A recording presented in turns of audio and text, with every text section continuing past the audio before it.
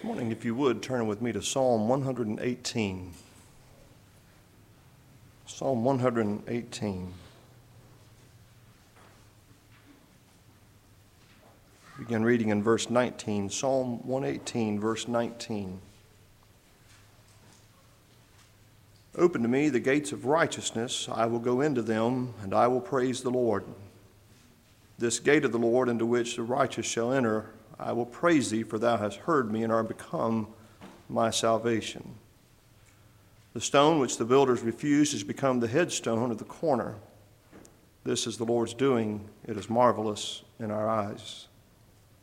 This is the day which the Lord hath made. We will rejoice and be glad in it. And this is the day which the Lord hath made. We will rejoice and be glad in it.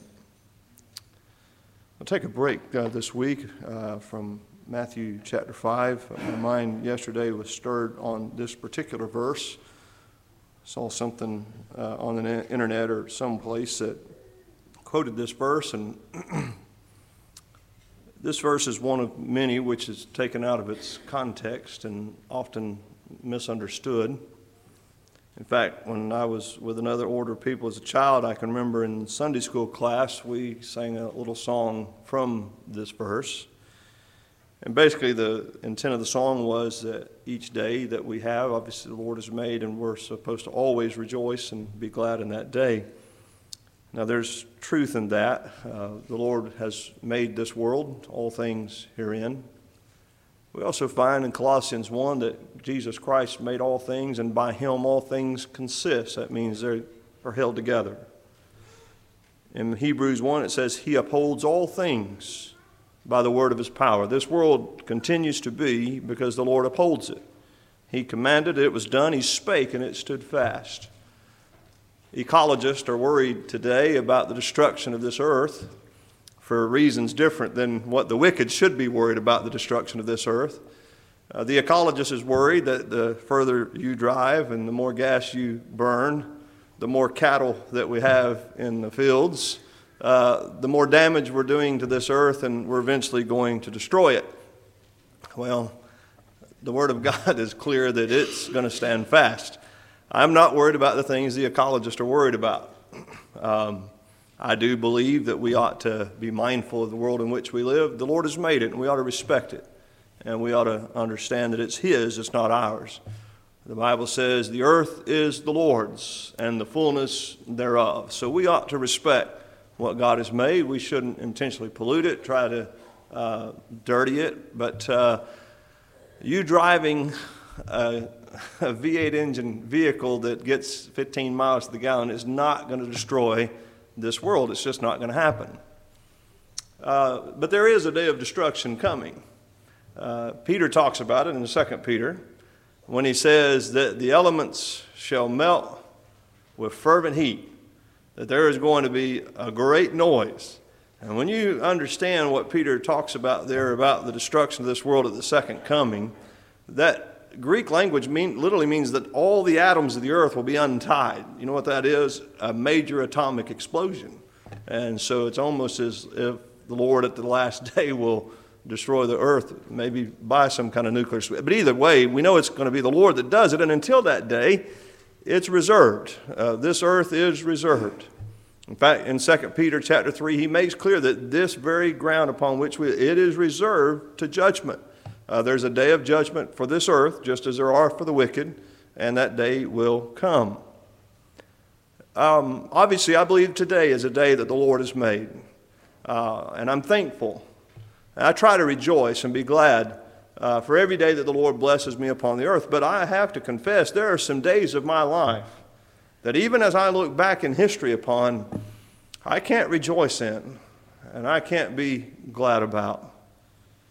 I'll never forget April 3rd of 1992 when the news came to me that my grandfather had passed away. That day is etched in my mind forever. And that's a day that I can't look back upon and rejoice and be glad in. You say, well, Brother Chris, your grandfather went to heaven. I know he did, and I'm thankful that he's in heaven.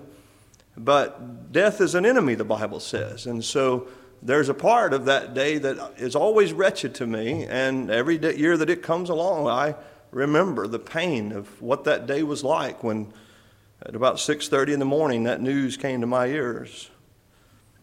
I'll never forget February 11th of 2022, when Brother Julian left this world and went to be with the Lord in glory, and I'm thankful he's with the Lord. But when I look back upon that day, it's a day of darkness for me. It's a day of mourning. It's a day of grief. And there's other days like that in my life, and even in the Word of God, we find individuals that experience days like that, and understandably, they wanted that day completely blotted out. For instance, Job and his experience, and I realize Job wasn't in the right frame of mind throughout all of his experience, but it was real what he was going through. And so he says in the 3rd chapter of the book of Job, he says, he cursed his day. He said, "Let the day perish when I was born, and the night in which it was said, there's a man-child conceived. Let that day be darkness, let not God regard it from above, neither let the light shine upon it." He says, "Let darkness and the shadow of death stain it, let a cloud dwell upon it, let the blackness of the day terrify it. As for that night, let darkness seize upon it, let it not be joined unto the days of the year, let it not come into the number of the months." What's he describing there? He's saying, I wish the day had never existed in which I was born. I wish God could just have passed over that day, that the calendar could have rolled around, and that day would have never been. Have you ever had days in your life that were that way? That you would to God that the calendar would have just passed on by that day, and the things that you experienced in that day never would have occurred. That's what Job was there describing. So there's going to be times in our life that we face days that, yes, it's true, the Lord is keeping this world, and yes, it's by the blessing of God and His preserving power that we live to see another day. But that doesn't mean that every day that you and I see is always going to be a day of plenty and a day of great glory. There are going to be days of trouble. Job himself said, "Man that is born of a woman, he's a few days and full of trouble." And that's just the reality of our fallen condition. Now, let me hasten to say that's not how God intended it to be. When He finished His work of creation on the 7th day and rested, He then commanded man in the garden that he was to dress and keep what God had made for him, a paradise here on earth. And that was the intention of God, for Adam to dwell in that beautiful and glorious place called Eden. It was watered from the mist of the ground. It was just a place to dress and keep. Yesterday morning, Brother Quentin and Brother Don and I were down here, and we were dealing with Adam's curse.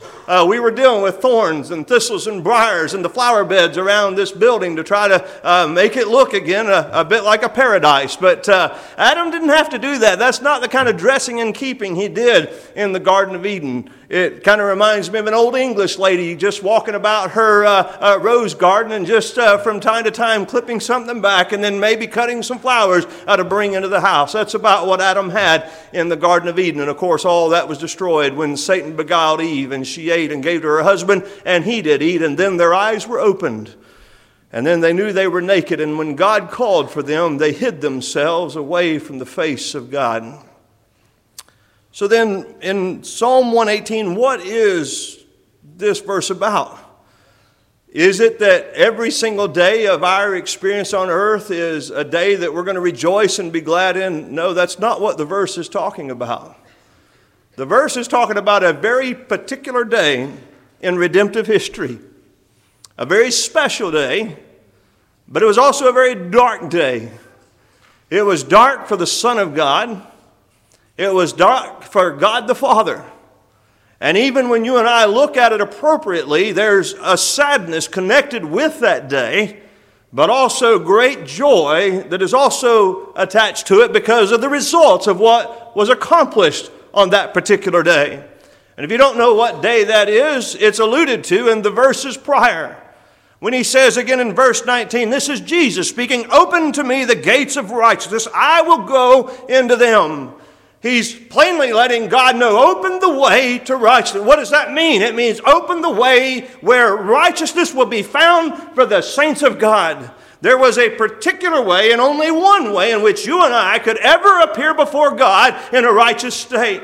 You and I would have forever been in the state that Adam plunged us in had it not been for God opening to the Lord Jesus Christ a particular gate, a gate of righteousness. He says, and I will go into them, he says, and I will praise the Lord. Now, understand what these gates are. He's talking about Calvary. He's talking specifically about the cross and the pain and the suffering and the wrath of God that he would have to endure for you and I. That is the day under consideration which the Lord has made, and you and I are to rejoice and be glad in it. Even the Lord Jesus Christ, when he looked to the cross, he endured the cross, despising the shame for the joy that was set before him. So even the Lord Jesus Christ, as he went approaching Calvary, he endured that. He despised the shame of it, but there was a joy in it that was set before him that he could see an accomplishment thereof that is spoken of in Isaiah chapter 53 when it says, he shall see the travail of his soul and be satisfied. By my righteous servant he shall justify many. So here again it says, this is the day which the Lord hath made. We will rejoice and be glad. Notice verse 22. He says, open to me the gates of righteousness. I'll go to them. I'll praise the Lord. He says, this gate of the Lord into which the righteous shall enter. I will praise thee, for thou hast heard me and art become my salvation. The stone which the builders refused has become the headstone of the corner. This is the Lord's doing. It is marvelous in our eyes. In 3 gospel accounts, the Lord Jesus quotes this verse about himself.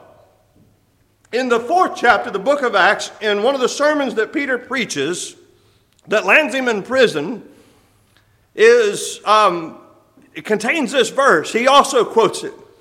The Apostle Paul to the church at Ephesus in the 2nd chapter, he quotes this verse as well. The Apostle Peter in 1 Peter chapter 2, he quotes it also.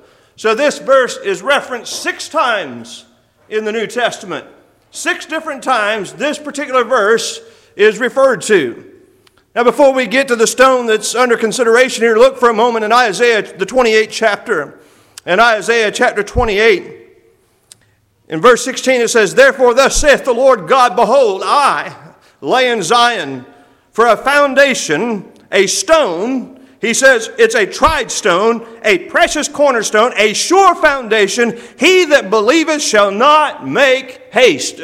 The New Testament rendition of that, he that believeth shall not be confounded.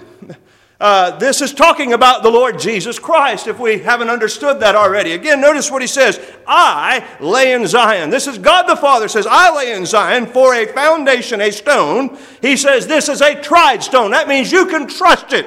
The Bible tells us to prove all things. That means try all things, hold fast that which is good. God put as the foundation of his redeeming work a tried stone. He didn't put something out there that might work, could possibly work, hopefully would work. He put something upon this earth, the Lord Jesus Christ himself, that was already proven to be effective, that he knew that it would work. So notice again he says, I lay in Zion for a foundation, a stone, a tried stone, and then he says, a precious cornerstone. The word precious there means rare.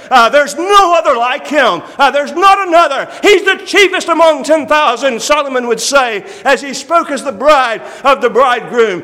He's the best of the best. He is above all that there is upon the face of this earth. So again he says, behold, I lay in Zion for a foundation, a stone, a tried stone, a precious cornerstone, a sure foundation. So he that believeth shall not make haste. He that believes on this foundation, he doesn't have to flee away, does not have to be afraid. But notice what it says, the stone which the builders refused is become the headstone of the corner. This is the Lord's doing. It is marvelous in our eyes. Notice Isaiah speaks of this stone. And the very fact that he mentions believers indicates there's going to be some that won't believe. There's going to be some that will have to make haste. There's going to be some that will refuse him. And that's exactly what Jesus says here in Psalm 118. The stone which the builders refused is become the headstone of the corner. Turn with me to Matthew, the 21st chapter. In Matthew chapter 21, the Lord Jesus, he quotes this verse as he's before a number of Pharisees. And as I've mentioned a number of times in the sermons on Matthew chapter 5, the Lord Jesus Christ did not capitulate. He did not compromise with the wicked of this world. The Lord was not what we would today call politically correct. He called a spade, if you will. He said things exactly as they were. He did not try to gloss over or act like something doesn't exist. Now, we'll find that Jesus was very merciful to penitent sinners. He was one that would go to a tax collector, Matthew, and call him to be a disciple and later an apostle of his. And this was a despised individual among the Jewish people. This is the same one that would let a woman, which was a great sinner, take the very perfume that she had seduced men with and anoint his feet and kiss his feet and weep and let the tears of her eyes drop upon his feet and then wipe those tears with the hairs of her head. This is the same one that would eat with publicans and sinners. This is the one that in John the 4th chapter, when he met the woman of Samaria at the well, notice what he says to her when he says to call her husband, and she begins to tell him a little about her family situation. He says, I already know all that. I know you've had 5 husbands, and the one you have now is not your husband. I know you've married 5, and now you're just living with one. He says, I know all about that. And then at the end of that, you know what he told her? Go and sin no more. What you're doing, don't keep doing that. So the Lord could be quite merciful and quite kind to those who were broken. But for those who were haughty and proud and arrogant in their stance of sin, he had no pity towards them. He was very direct. He could be quite sharp. Notice here in Matthew chapter 21, he's going to speak a parable. He's been talking with these men, and they've irritated him and bothered him. And in fact, verse 23, it says, by what authority doest thou these things? And who gave thee this authority? As though they had the authority to even ask him how he had this authority. And I love how Jesus answered. He says, I'll also ask you one thing. You've asked me one thing, I'll ask you one thing. Which if you tell me, I likewise will tell you by what authority I do these things. The baptism of John, whence was it? Where does it come from, in other words? From heaven or of men? They reasoned with themselves, saying, if we say from heaven, he will say, why did you not then believe him? But if we say of men, we fear the people, for all hold John as a prophet. So they answered Jesus and said, we cannot tell. And he said, neither tell I you by what authority I do these things. You didn't live up to the bargain. You didn't answer, so I'm not going to answer. Now later he says in verse 33, hear another parable. He said, there was a certain householder which planted a vineyard, hedged it round about, digged a winepress in it, and built a tower, and let it out to husbandmen, and went into a far country. And when the time of the fruit drew near, he sent his servants to the husbandmen, that they might receive the fruits of it. And the husbandman took his servants, and beat one, and killed another, and stoned another. Again he sent other servants more than the first, and they did unto them likewise. But last of all, he sent unto them his son, saying, they will reverence my son. But when the husbandmen saw the son, they said among themselves, this is the heir. Come, let us kill him, and let us seize on his inheritance. And they caught him, and cast him out of the vineyard, and slew him. When the Lord therefore of the vineyard cometh, what will he do unto those husbandmen? He asked them. They say unto him, he will miserably destroy those wicked men, and will let out his vineyard unto other husbandmen, which shall render him the fruits in their seasons. They don't realize that Jesus has just called out their own sins. Jesus has basically said, my father built a garden. He set a tower. He put vineyards therein, and he expected fruit from it. And when he sent to receive the fruit, the men that he sent, the prophets of the Old Testament, you killed them. He says, and finally, after he had sent multiple prophets to the people of Israel that were slain by Israel, he finally says, I'll send my son. They will reverence my son. What do they do instead? You know what? This is the son. Let's kill him. We'll take the inheritance. Well, they don't realize that Jesus has just indicted them. And it's much like David. Remember when Nathan came to him after his sin with Bathsheba? And he gave that parable about the wealthy man and the poor man, and how the wealthy man stole from him and took one little ewe lamb and slew it so that he could feed a traveler, a friend that was coming through. And David was wroth. David did not realize that Nathan has been talking about David this whole time. And here David says he will restore fourfold, and that man shall be slain. And that's when Nathan said, thou art the man. Well, Jesus is essentially about to do the same thing. So Jesus has just said, what will he do to these husbandmen? Well, he will miserably destroy them. He said, they're wicked men. They say they're wicked men. And he will let out his vineyard unto other husbandmen, which shall render him the fruits in their seasons. Then Jesus saith unto them, did you never read in the Scriptures?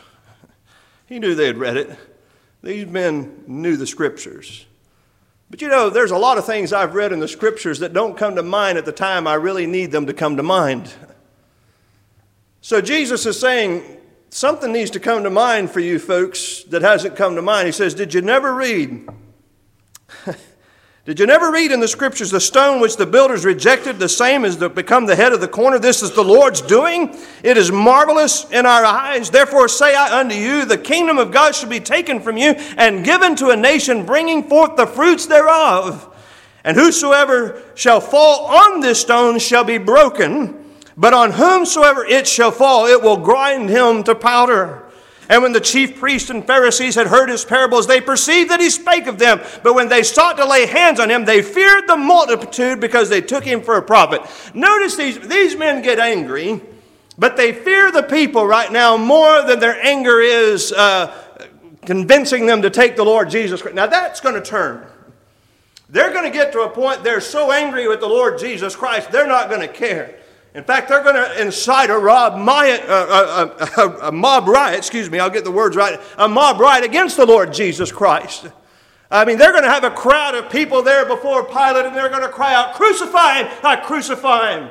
Pilate will say, shall I crucify your king? And they're going to respond, we have no king but Caesar. There's going to come a moment when these wicked men are going to rile up the people and stir them up against the Lord Jesus Christ. But here in this moment, when he quotes this verse and he lets them know that the kingdom has been taken from them and given to another nation, that they don't deserve the things that they have had in the past, they know that he's speaking about them. And they sought to lay hands on him, but they feared the people. They looked for an opportunity, but it just did not come.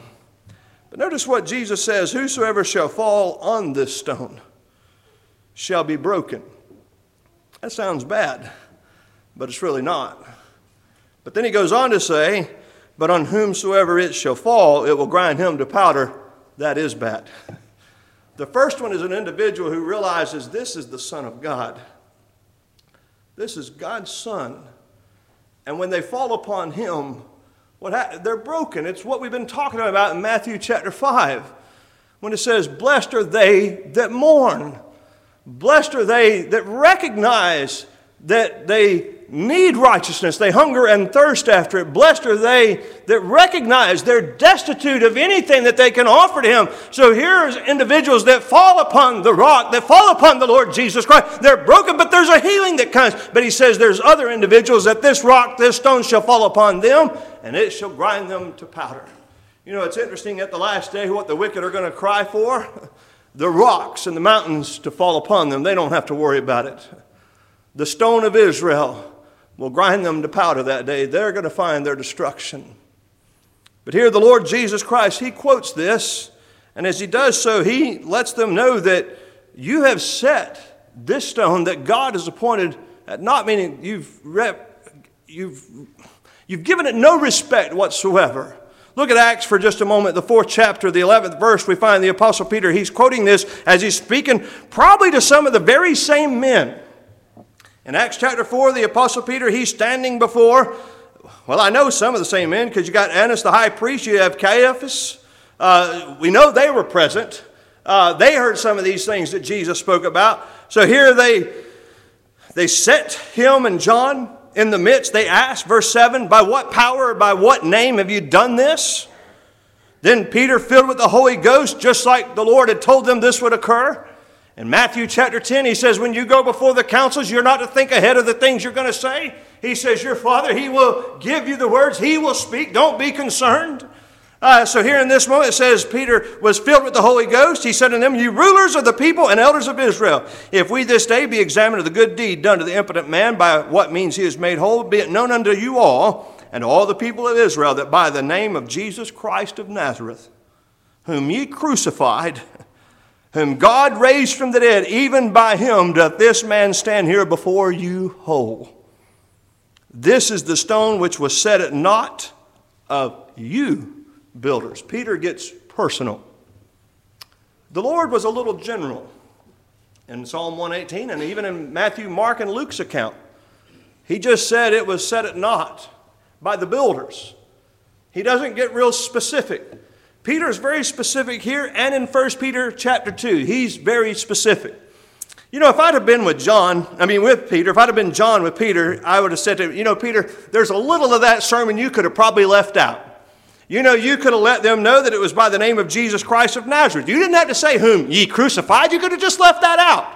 You didn't have to go on and say that you builders set him at naught. You didn't have to say all that. But see, John was right there, and John also believed the very same things that Peter believed. They knew that these men were guilty of the crucifixion of the Lord Jesus Christ, and so they weren't afraid to say so. Notice again what Peter said. Be it known unto you all and to all the people of Israel that by the name of Jesus Christ of Nazareth. What happened in Acts chapter 3? When Peter and John at the hour of prayer went together to the temple to pray, and they come to the gate called Beautiful, and there was that man begging. What did Peter say? He says, silver and gold have I none, but such as I have give I unto thee. In the name of Jesus Christ of Nazareth, rise up and walk. And that man rose up, and he leapt into the temple, praising God and worshiping God. So now he says, here's how it was done. By the name of Jesus Christ of Nazareth, whom ye crucified, whom God raised from the dead, even by him that this man stand here before you whole. He says, this is the stone which was set at naught of you builders, which has become the head of the corner.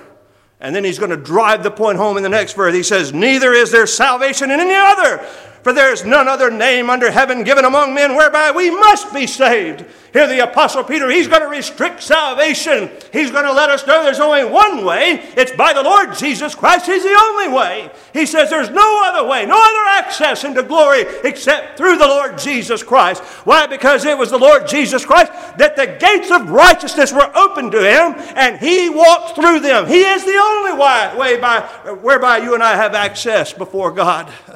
So back to Psalm 118 for a moment.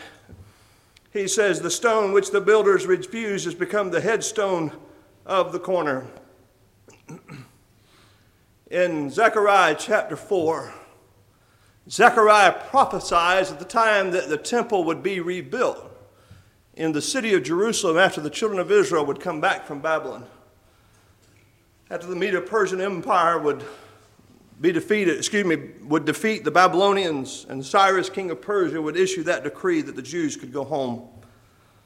You have a man by the name of Zerubbabel, who is the chief builder. He's the man who's leading the construction team, if you will, of the house of God. In Zechariah chapter 4, verse 6, the time comes where they lay the headstone. They're making progress in the building of the temple. And when they laid that headstone, you know what they said? They cried, grace, grace to it. They recognized that what was going on there was more than human accomplishment.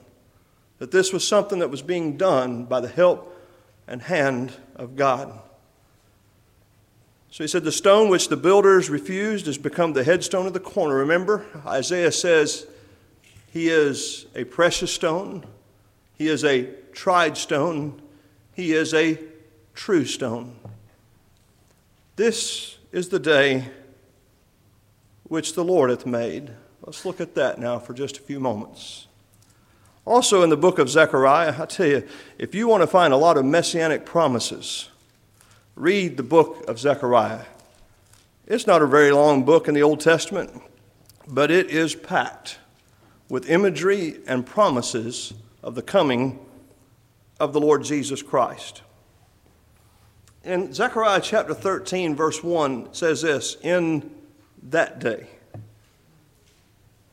In that day. What day is Zechariah speaking of? The same day that Jesus is talking about in Psalm 118, verse 24. This is the day which the Lord hath made. Let us rejoice and be glad in it. So what about that day? Well, Zechariah says this about that day. He says, in that day there shall be a fountain opened to the house of David and to the inhabitants of Jerusalem for sin and for uncleanness. Now Zechariah, he's writing late in Israel's Old Testament history. So he's obviously not talking about any fountain that would be found in Moses' tabernacle, in Solomon's temple, or the temple rebuilt under the administration of Ezra. That's not where this salvation, that's not where this deliverance was going to come from. This was not the opening of the veins of any animal. This was not going to be the blood of bulls and goats. This was not going to be the washing of water that took place for Aaron as he was consecrated as the priest over Israel. Any of the things that they had seen done in their Old Testament ceremonial obligations that God gave them, that's all just picture of what Zechariah is here describing for them. Everything that they had done under the Mosaic commandment was all pointing to this time, this particular day. Even as you look at the Day of Atonement that's talked about in the 16th chapter of the book of Leviticus, you'll find that that was actually pointing forward to one particular day. Even though it happened on an annual basis for the children of Israel, once instituted by God to Moses, it was all pointing to one day, one particular day. That's why Paul could say, when he wrote to the Hebrews, with such firmness, that by one offering he hath perfected forever them that are sanctified. He said, you had priests in the Old Testament. What did they do? They made offerings for sin, and all it did was bring a remembrance of sin. He says, but this man, this individual, this high priest, he did something differently. Why? It was effective. It only had to happen one time, and in that one time, it took care of the matter forever. So in Zechariah chapter 13, verse 1, he says, in that day there shall be a fountain open. What's the fountain under consideration here? The fountain is talking about the body of the Lord Jesus Christ. It's talking about his body being opened so that his blood would shed forth. He would die for the sins of the elect family of God. That's the fountain that would be open. We sing a song, there is a fountain filled with blood drawn from Emmanuel's veins. You know where that song comes from? This verse right here. He says, in that day, the day which the Lord hath made. You see, there was the earth, you know, in 2 Peter 3, the scoffer there says, where's the promise of his coming? For all things continue from the beginning of the creation till now. You know, everything just keeps on going like it's always been going. He says, this they're willingly ignorant of. That's not true. There was a world that was then and a world that's now. He's talking about a world before the flood. I don't know, back in the maybe late 70s, early 80s, somewhere in that time, do you all remember those plastic aquariums or whatever, terrariums that were popular? It was a plastic sphere. You could put dirt in it, plants in it, put so much water in it and seal it up, and it was supposed to be self-maintaining perpetually. If there was any way to try to describe what the world was like before the flood, that's the best thing that I can try to grab to try to describe it. It was just very different than now. Rain never came, didn't need to. But after the flood, everything about this world, it changed. The Bible talks about when it flooded, if you'll read carefully, it rained for 40 days and 40 nights, but that wasn't enough to cover the entire earth with water. The Bible also says that the fountains of the deep were broken up. You had massive earthquakes going on. You know, there's a lot of things that geologists are studying today that true scientists, if they're honest, many of them, in fact, have become believers because of what they look at in creation, and they see that there were some things that transpired very rapidly, that it couldn't have taken millions or billions of years for this to occur, that this was very rapid changes. Well, that's talking about what happened in Genesis chapter 7 when the Lord finally just broke up the earth.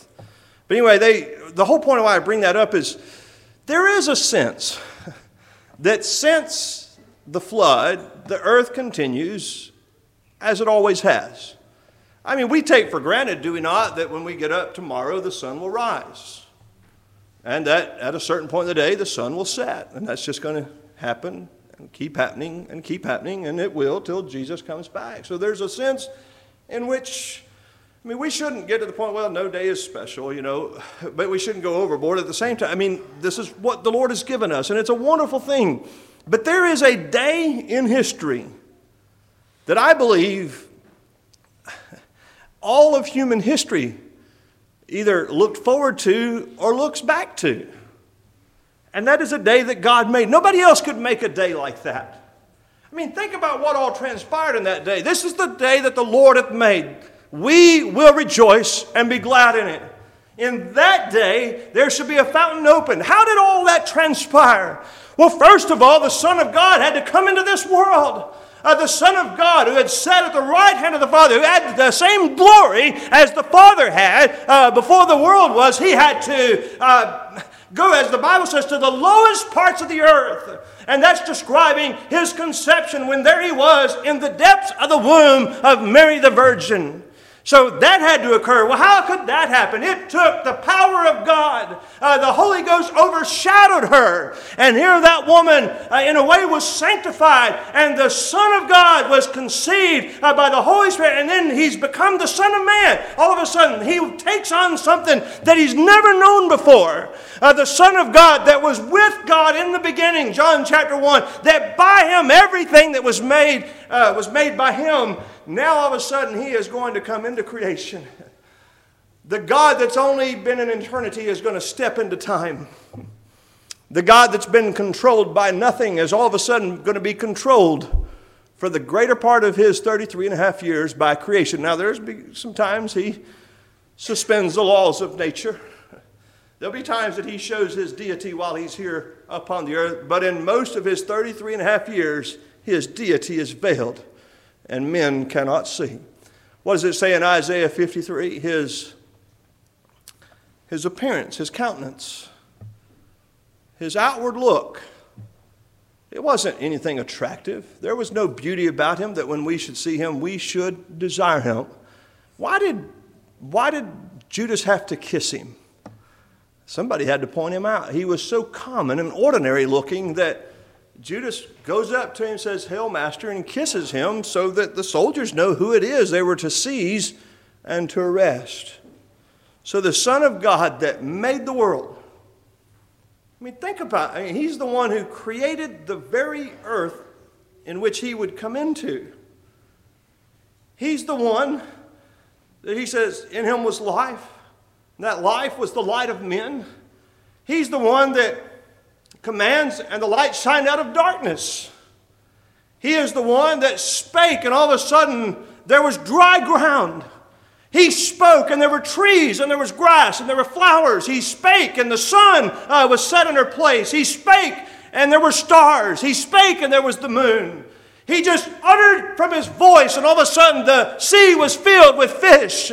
And he spoke, and all of a sudden the air was filled with the fowls and the birds that fly. He just spake, and all of a sudden there were all the beasts that walk upon the fields. He made from the dirt of the ground, the dust of the earth, he made a carcass of a man, and then he breathed into him the breath of life, and man became a living soul. All that had to happen for this day to occur. And then the Lord Jesus Christ steps into time. He steps into humanity. He is curiously wrought in the lowest parts of the earth. That means that there's no way to fully understand how it was that he was wrought in his mother's womb. But he was. I can't explain the virgin conception. I just believe it to be so. I believe it as much as I believe anything. He came into this world at 2 years of age. As we know, they sought his life. They have to escape to Egypt.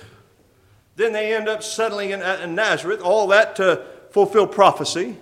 At the age of 12, he confounds the doctors and the lawyers with his questions. See, Jesus was good at asking questions. And even at the age of 12, he understood the law much better than they. Why? Because he's the one that gave it. And so he understood every aspect of the law which he gave. There was not one jot or tittle of the law, as Matthew 5:17 speaks of, that Jesus Christ did not understand and that he did not fulfill. Every bit of it he took care of while he was here upon the earth. And then at about age 30, after about 18 years of obscurity, that the Word of God is completely silent. That amazes me. That he's born, and then from there till age 2, we don't know anything about him except they're living in Egypt. And then we get a little glimpse because they move up to Nazareth. And so we find out, well, they moved to some backwater town called Nazareth. And then from age 2 to 12, we don't hear anything about his life. Wouldn't you like to know about the childhood of the Lord Jesus Christ? That's some things I'd like some information about. But the gospel didn't think that it was needful that we know these things. From age 12 to age 30, silence. Think about that. The Son of God, the King of Kings and Lord of Lords, lives in such obscurity, the earth at large doesn't even know that the Creator is here in creation. They don't know it. He goes about it, and even when he comes forth, you know, they say, that's the carpenter's son. Wait a minute, why would we hear him? What's so good about him? Why should he be listened to any more than anybody else? This is nothing more than the carpenter's son. I understand carpentry is a good field to go into. It's a respectable word, but a carpenter's son, what do they know about anything other than building a home? Well, you know what? That's exactly what we needed. Somebody who would know how to build a home, and one who would know how to keep a family. Someone would know how to hold all things together. And he is the foundation of the house of God. And thank God that's so. So he comes into this world, and now from age 12 to 30, nothing, no word about him. And then all of a sudden, he approaches John. As John is baptizing in the River Jordan, here they are cousins, and as far as we know, from the time of John's birth till Jesus' birth, they've not met each other. As far as we know, there's no record that they ever met prior to the River Jordan scene. But here comes Jesus. John knew him. Now, I don't know if he knew him because they had interacted before this. I don't know, because the Scripture's silent. But either way, he knew. He says, "Behold, the Lamb of God." Why did he call him that? Of all things to call him, he could have said, "Behold, the Son of God. Behold, the King. Behold, any other title of the Lord Jesus Christ." He could have used that day. Why did the Holy Spirit inspire John to call him that particular title? Because it refers to the day which the Lord hath made. Even John recognized that he was here for a particular purpose. He was here for a particular day. In fact, Jesus says he was here for a particular hour, if we want to get very specific. He says, "Behold the Lamb of God, which taketh away the sin of the world."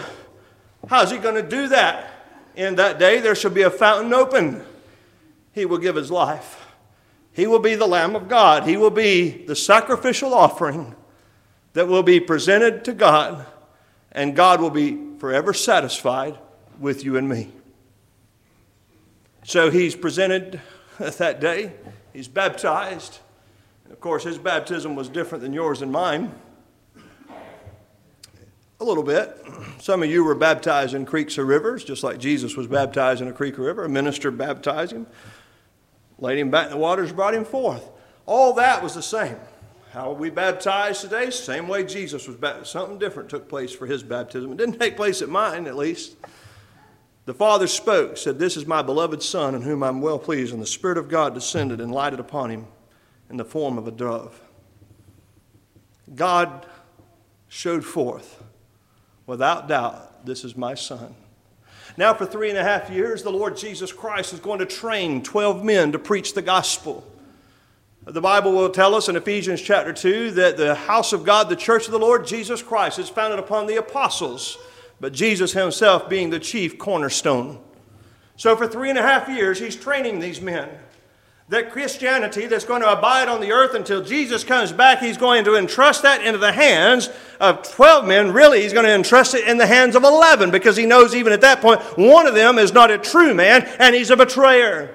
And think about that. I mean, of all things, we're going to establish a new religion, a new custom, a new way, new ordinance out of heaven itself. And we've only got 3.5 years to set this up, train these men, and set them forth. And we're going to trust and hope that the kingdom of the Lord Jesus Christ is going to prevail throughout human history. Well, you know what? Because he's the Son of God, he's a tried stone. He's a precious stone. He's a sure stone. It worked. I realize that Christianity in America is in decline. There should be more people here today than there are. There should be church houses across America full. I realize that in some ways it appears that the kingdom of the Lord Jesus Christ is in decline. I don't believe that it is. I believe it will forever be. It's firmly established. And the King, the Lord Jesus, is seated at the right hand of God. And there's no worry that his kingdom will be destroyed. So he establishes his kingdom, and then after 3.5 years, and as you read the Gospel of John in particular, as he would anger the Pharisees and the scribes and the elders, they would try to lay hold on him, and several times you'll find this description, his hour was not yet come. He even said that to his own mother. In John the 2nd chapter, the wedding of Cana of Galilee, early in his ministry, he says, "What have I to do with thee, woman? Mine hour is not yet come." Jesus will say that at least twice, "My hour is not yet come." And then he'll make this statement in the 10th chapter of the Gospel of John, which is important for us to always keep in mind. He says, "No man taketh my life." He says, "I lay it down. I take it up again." He says, no man on this earth has this power. And even when Pilate says, "Knowest thou not that I have power to crucify you and power to let you go?" Jesus says, "Thou couldst have no power except it were given to thee of my Father which is in heaven." You know, that's one of the few times Jesus even spoke as he was in trial. You know why he spoke then? Because deity and the sovereignty of God was called into question, and he was not going to allow the sovereignty of God to be impugned that day. He says, whatever ability you see on display today, the only reason you have it is because my Father in heaven has allowed it. You know what Jesus was letting them know? This is the day which the Lord has made. There's a particular purpose right now. And so the only reason that I'm given over into your hands is because my Father and I, before the world began, agreed in the eternal covenant that I would come to this hour for the purpose of redeeming the elect family of God. And so the Lord Jesus Christ, he went to the cross at that hour in agreement with the Father before the world even began. And so before day one of creation, before God created the heaven and the earth, this day was already marked out. And the results of this day is this. Galatians chapter 3. He says in verse 10, for as many as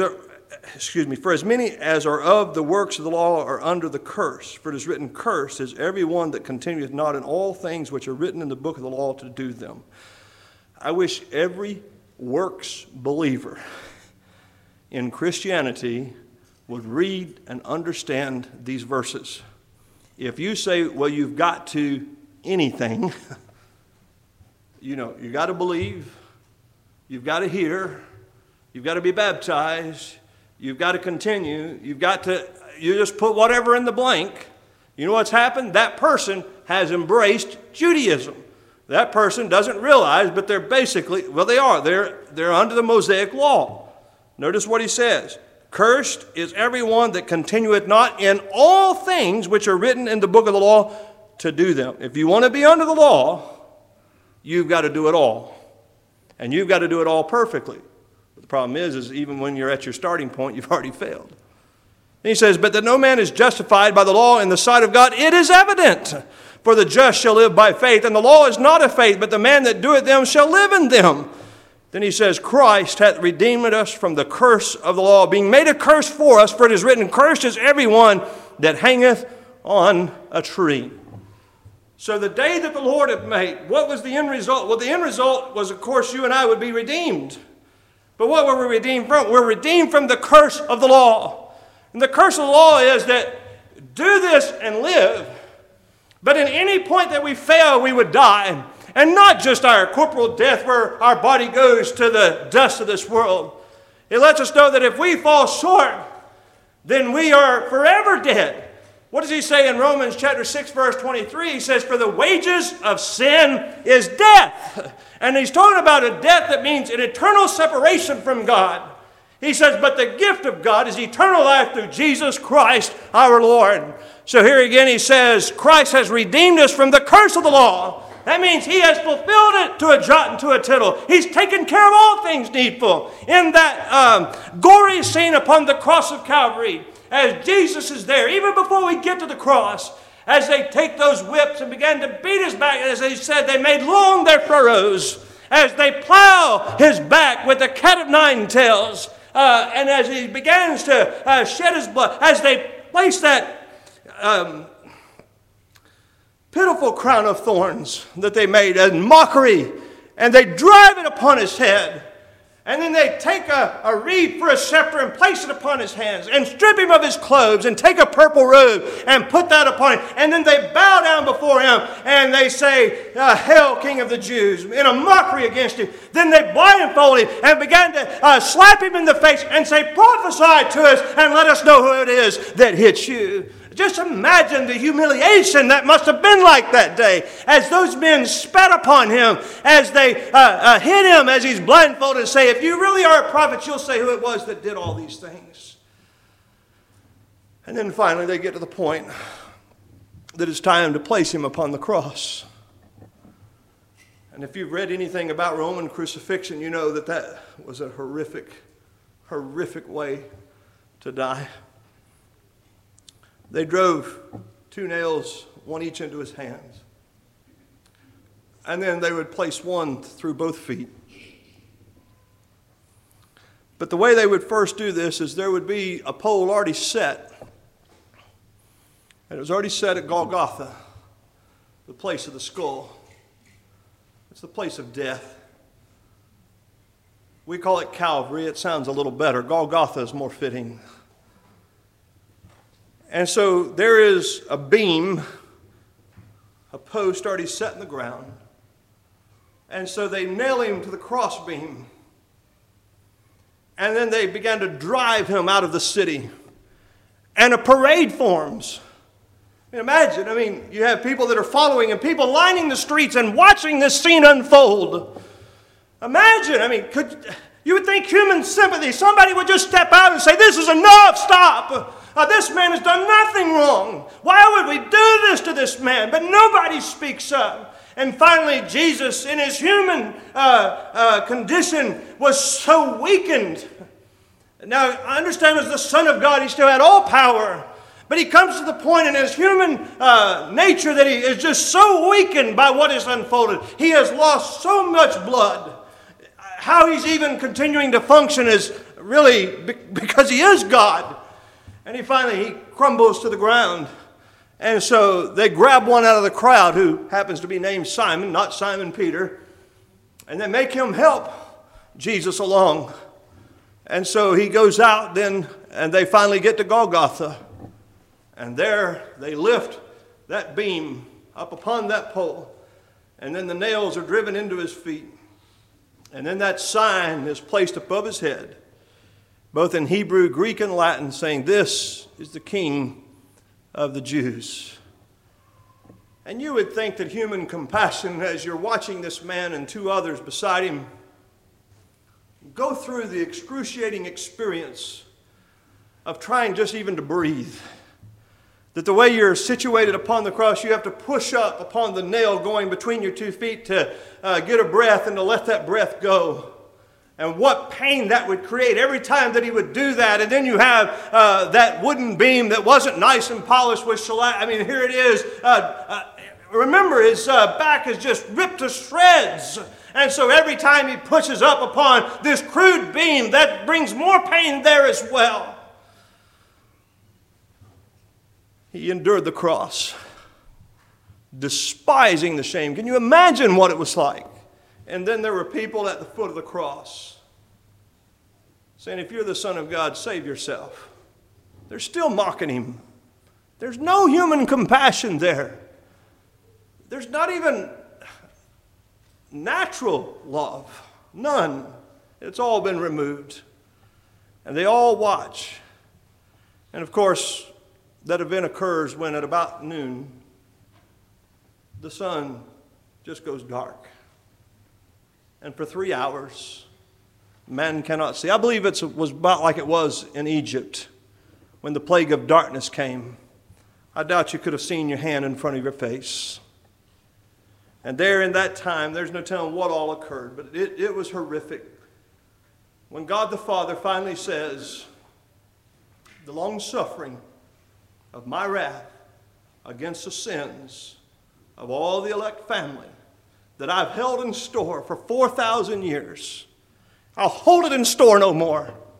All that I've held back, all my anger and all my hatred and all that I have felt as I have been repudiated and disrespected by the creation that I've made. I'm not going to hold back my fury any longer. It is now time for that to be unleashed and now poured out upon one individual in one moment of time. Can you imagine what that must have been like? Think about when you have been wrong and you're rightly angered over something that was done against you. Now multiply that by every child of God and every one of their sins, and God has stored up that fury for 4,000 years. And now he says it's time for it to be loosed and let go. That's why he says in Zechariah chapter 13 verse 7, awake, O sword, against my shepherd, against the man that is my fellow.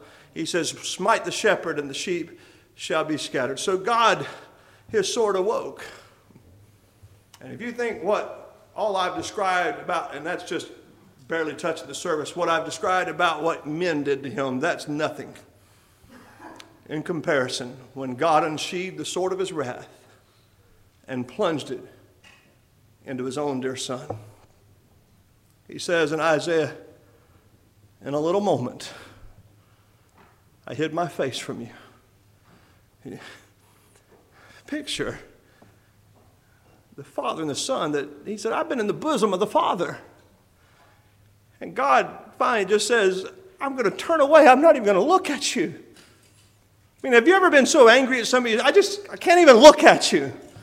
That's where it got between God the Father and God the Son, where God says, I can't even look at you right now. Why? Because Jesus, who knew no sin, was made to be sin for us. And now God, in his fury and anger against what you and I have done, can't even look upon his Son. So he says, in a small moment I forsook you. In a little moment I hid my face from you. He says, I couldn't even look upon you anymore. And that's when Jesus finally cries out, my God, why hast thou forsaken me? This is the day which the Lord hath made. We will rejoice and be glad in it. Say, Brother Chris, how in the world can we rejoice in that? Because of what would be accomplished. In the midst of all that, remember what he says, Father, forgive them. I believe he's talking specifically about the men crucifying him. But I think it's applicable to all of us. Father, forgive them. They know not what they do. And then the time comes, he says, it is finished. That's what we rejoice in. I know heaven didn't rejoice. I know Jesus did not rejoice in the midst of all that terror. There was nothing to find in that to rejoice in. It was all about sin. It was all about fury, all about anger, all about justice, all about judgment, all about the wrath of God. But when God was appeased, when God was satisfied, and that's amazing in itself that God in 6 hours of the suffering of one man could be satisfied forever with every elect child of God. That is amazing, and that's why we can rejoice and be glad in this day. In that, when Jesus finally says, it is finished, that lets us know that God the Father is forever satisfied. That's why we could say in Romans chapter 8, verse 1, there is therefore now no condemnation of them which are in Christ Jesus, because Jesus removed the curse of the law from us, and you and I have been redeemed by him. This is the day which the Lord hath made. It's not talking about the little Sunday school song. It's talking about the day that God made, that God set aside before the world even began, for the suffering of the Son of God, for the deliverance of the saints of God, so that we would be able to dwell with him throughout all the days of eternity. And thank God for that. And while that day, in some ways to consider it, it is horrific, but the result of it is, it's blissful. It's beyond human comprehension. That a God in heaven who would make man and then be so offended by man would send his Son, who is God, into this world to suffer for man so that man could be with God. That just blows my mind that God would do that. But thank God that in his mercy, his grace, and his pity, he determined so to do. May God bless you as our prayer.